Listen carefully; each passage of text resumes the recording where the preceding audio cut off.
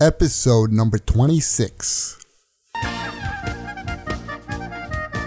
Welcome to the Higher Life Podcast. Lessons from authentic Judaism. Get the inspiration you need for personal growth. Hosted by Rabbi Mitterhoff. Shalom, this is Rabbi Eliyahu Mitterhoff with this week's Higher Life Podcast. Today we're going to be discussing the Torah portion of the week, which is Kisei Sei, how to wake from your complacent dream, a powerful parable about the wasted request. We're going to have a great story about the Chavetz Chaim, and Peace in Your Home is going to be speaking about love defies logic. And now, the Torah portion of the week with novel ideas from the classic commentaries. This week's parsha starts out with Kisei Sei L'Milchama, when you go out to wage a war against your enemies. The verse continues and says, and Hashem your God will deliver him into your hand, and you will capture its people as captives. And you will see among its captivity a woman who is beautiful of form, and you will desire her, and you will take her for herself as a wife. That's called the Yafas Toar. So Rashi explains we're talking about an optional war. In other words, when we have enemies, we want to get rid of them. It's not a war that's commanded by God. So the verses continue, and it says this woman that you're going to take into your house, she has to let her nails grow, and she has to shave her hair. And she's sitting in your house for a month, and she has to weep over her father and her mother. Basically, she has to make herself uncomely in front of you, and what's going to happen is you're not going to want to marry her. But if you do marry her, you know what's going to happen? The Pesukim say you'll come to hate her, and the Pesukim after that say you're going to wind up with a rebellious son. If a man will have a wayward and rebellious son who does not listen to the voice of his father and to the voice of his mother, and they discipline him, but he still doesn't listen, so the mother and father are going to grab him and take him to the elders of the city by the gate. And they say to the elders of the city, this son of ours is a wayward, rebellious. He doesn't listen to our voice. He is a glutton and guzzler. He's eating meat all day and he's drinking wine all day. So what do? All the men in the city shall pelt him with stones and he shall die. And you shall destroy the evil from your midst, and all of Israel shall hear and fear. Chazal tells us this never happened, actually. There's too many Tanaim, too many conditions. It never happened. So Rashi explains he has to eat a certain amount of meat and he has to drink a certain amount of wine. So the Zohar and many other Chazal and many of our rabbis explain this war that we're talking about is also applicable to the war against the Yetzer Hara, against the man's evil inclination. The Zohar says like this: when you go out to war on your enemy, this is the evil instinct against which we must go out with words of Torah and attack it. And thus it will be surrendered to man. As it is said, and the Lord your God will give him over in your hand, what the Pesukim say, and you will take captive his captivity. In other words, if you learn Torah, you're going to win over the evil inclination. So Rav Miller from Gateshead has a couple questions on this. The question is, first of all, why is Torah study the number one remedy to curing the Yetzer Hara, man's evil inclination? Why is it more powerful than other mitzvahs? Secondly, he brings a famous Gemara in Brachos that says like this: if a man experiences suffering, he should search his deeds. If he searched and failed to find the cause of his deeds, he should attribute it to the negligence of Torah study. So why this misdeed should be any greater than any other misdeed? In other words, if you can't find what you did wrong, a person's suffering, he's having a hard time in life, he has to do a cheshbon nefesh. He has to think, what am I doing wrong? Why is this happening to me? So we say if you can't find something, so it must be because of negligence of Torah study. What does that Chazal mean? What's so special about Torah study that you'll be punished over any other mitzvahs? And the third question is, the Sifri explains that it says on your enemies. We're talking about an optional war, al oivecha, keneged oivecha, the Sifri says. It sounds like it's an aggressive kind of a war.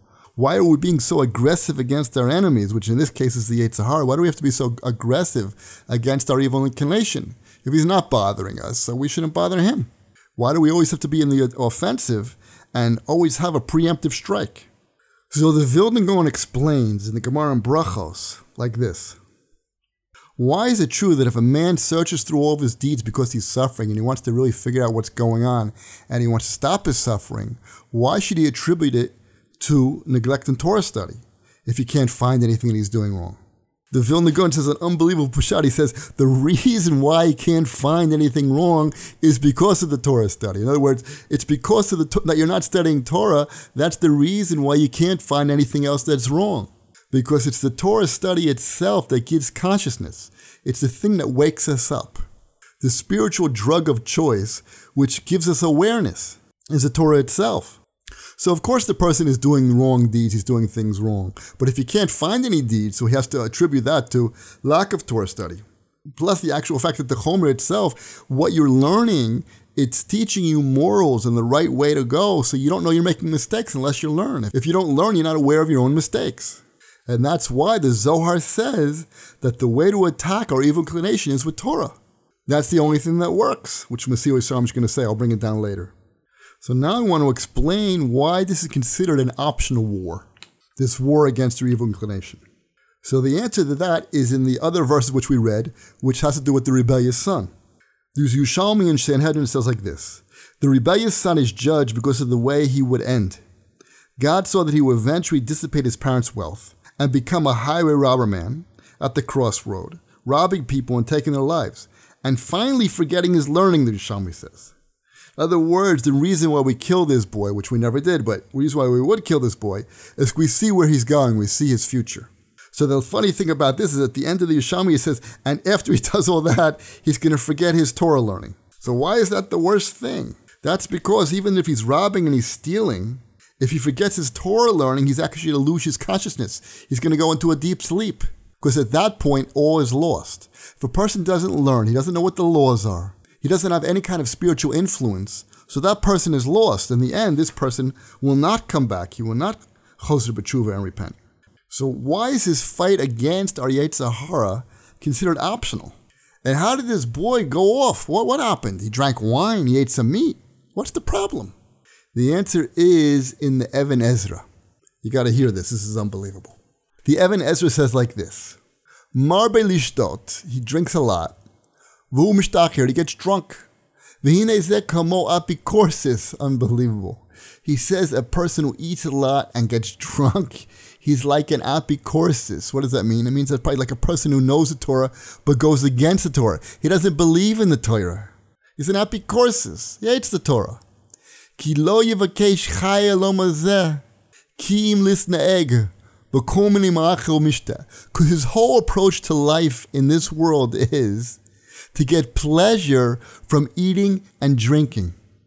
So a person with that view of life is an apikorsis. He's off the way. He is clueless about what life is about. I know this sounds extreme, but I get stoned for even saying these things. But people who are just following after the physical world, they are completely out of it. They're in a complacent dream. And that's why it's considered an optional war. Because the people don't feel like they need to go to war. Go to war against what? What do I need to fight? I need to fight against my desires? Isn't that what life is about? Isn't it about going out to nice restaurants, enjoying yourself, having a beautiful house, a beautiful car, all the luxuries of life? Isn't that what life is about? No! That's not what the Torah says life is about. You're sleeping, you're dreaming. Nobody says that you can't have these things. Nobody says that you're not, it's forbidden to enjoy yourself, but you have to take everything in the proper measure and the proper focus. What's the goal of life? But the person says, what's the big deal? What am I doing wrong? Basically, I'm a good Jew. I keep Shabbos, I eat kosher. Why do I need to learn so much? Let me live my life the way I want to live it. I want to enjoy life, have a nice couch, a nice house, a nice everything. But if you do that, you will start to lose touch with reality. And you don't think you need to fight against your Yetzer Hara. You think you're fine. You think everything's great. But now is the time of Elul, the time before Rosh Hashanah, Yom Adin. If you start to learn Torah, you'll start to wake up. You'll see what's required of you. You'll start to feel spiritual. You realize that life is only 120 years. And at that point, the optional war becomes real to you. Hey, I got to fight against this Yetzer Hara. He's trying to trick me. He's trying to lead me off the path. He's trying to make my life into something I'm not supposed to be. And that's why the Chafetz Chaim explains that this verse is teaching that it has to be a constant battle, never ending. He says like this from a Gemara in Brachos: a person must always stir up his Yetzer Tov, his good inclination, against his Yetzer Hara, constantly. He gives an example like this. It's like two people in business and one guy rips the other guy off and he's trying to get the money back and he knows it's useless because the guy spent the money already. But he says, still yell at the guy, scream at the guy because it's going to stop in the future. Or the Yetzer Hara allows you to do certain mitzvahs sometimes and he's tricking you. You always constantly have to be on guard. And Torah study is the only thing that wakes the person up. It puts him on guard. He all of a sudden becomes aware of where he's holding when he starts to learn. When he learns the laws of where he's holding, he doesn't measure just on his neighbors. In general, we measure based on our neighbors. We think we're a big fish, but we're really in a small pond. Like the story of this one guy, he had a calendar, a Jewish calendar. He was the only one in the Jewish town that had a calendar. They made him the rabbi. Why? Because he had a calendar. Is he really a rabbi? No. Question, how do we measure where we're holding? So the Torah has to be our standard. That's the thing that's going to get us out of our complacency before Rosh Hashanah. And the Eben Ezra says, if not, apikoursis, God forbid, we're against the Torah because we're trying to make life into something that it's not. It's not, the goal of life is not pleasures. Pleasures are there to help us serve God. Not against pleasure. We need pleasure because we're human beings, but it's there for a different goal, not a goal in itself. I want to end off here with the Mesilas Yesharim. I'm going to read it. The evil inclination in truth is very strong in man, and without man's awareness, it overpowers and masters him.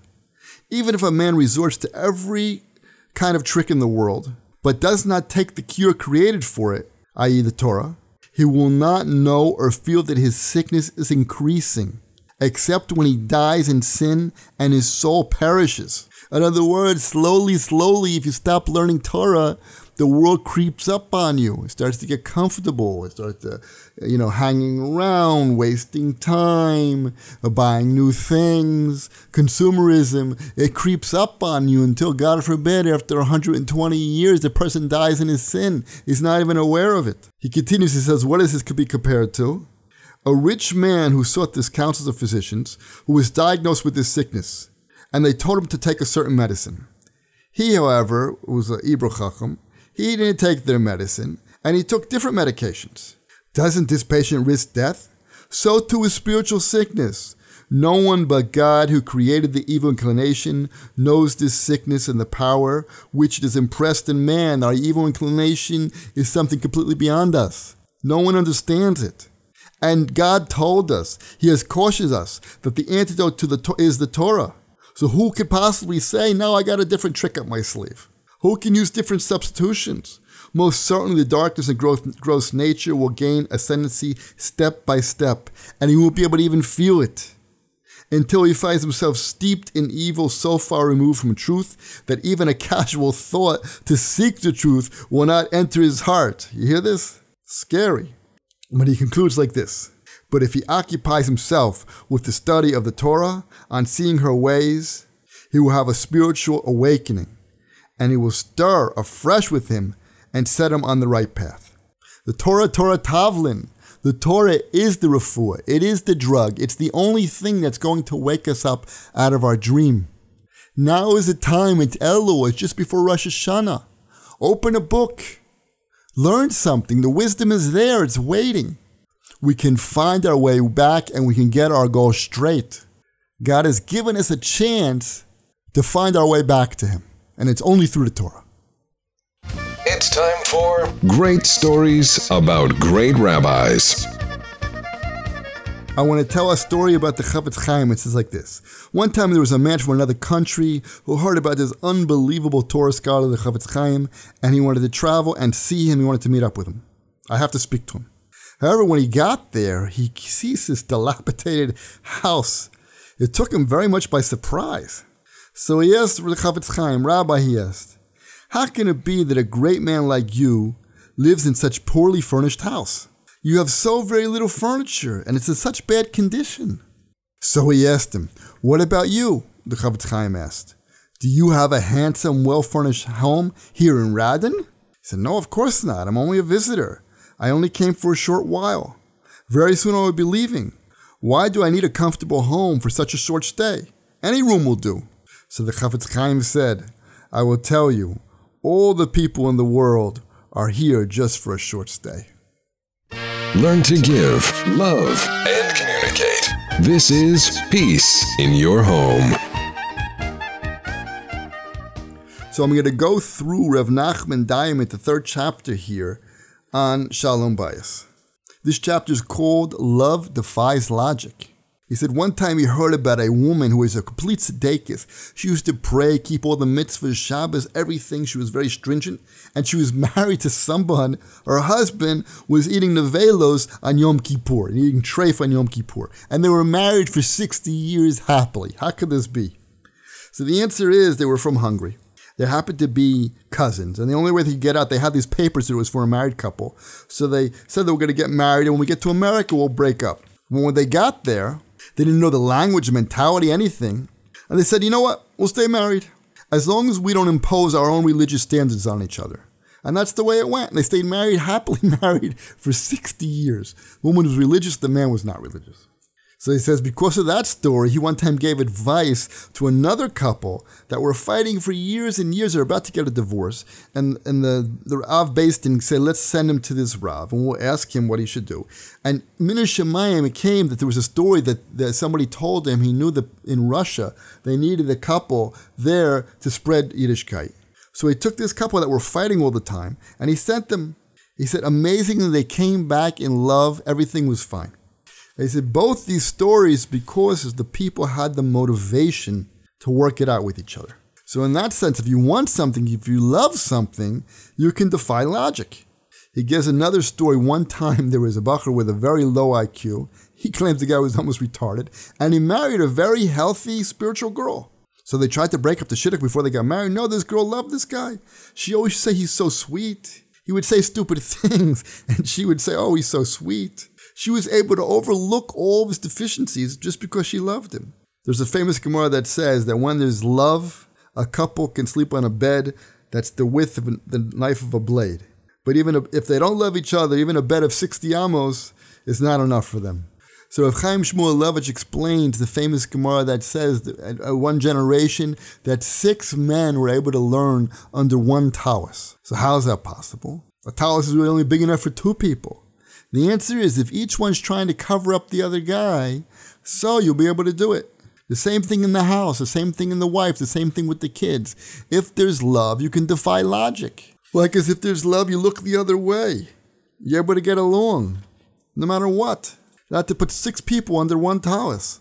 And when you do that, obviously there's going to be more love in your house because if you're giving love to your wife and your kids and your family, they're going to be giving back to you. So you end up with one story like this. One time there was a couple that had a 16-year-old boy that ran away. So after 4 days, the boy called back. And the father's real angry on the phone. He's saying, don't you care about us? Do you have any idea what we've been through? How do you leave a mother and father to suffer like this? You know we can't even sleep at night. Don't you care? You should have called just to tell us you were alive. What did the son do? He hung up the phone. 2 days later, no call. So they go to the Rav, and what does the Rav tell them? He says, listen, the boy is looking for love. Since everything you say, you're only talking about yourself, you and your wife, he wants to hear you miss him, you love him. He says, tell the boy next time he calls, we miss you, we're waiting for you, we love you, we want you to come home. The father didn't want to do it, he was all upset. But still, when the boy called, he did it, and it worked, the boy came home.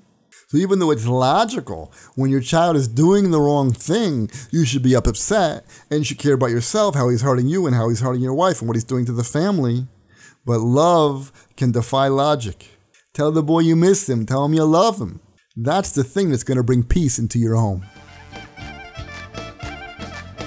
Here's a powerful parable to open your mind and help you reach your potential. So the Chafetz Chaim has a parable that goes like this. He starts out with an introduction. He says, most people's main concern in their prayers are for the physical world, worldly affairs, food, earning a living, and so on. However, when it comes to praying about other matters, such as that I should do tshuva, I should repent, that I should understand what the Torah says, that I should have a love for God and a love for the Torah, spiritual matters, only a select few people really pray for these kind of things. He says, however, it could be compared to a brainless soldier. One time a king came to inspect a military camp in his country. Everybody stood at attention. The king goes through the line. He's examining everybody. But he comes out, he's very pleased at the end. So the king comes, I've decided to grant everyone here, within reason, a wish. Come and ask me for what you want, and if I can, I'll accommodate you.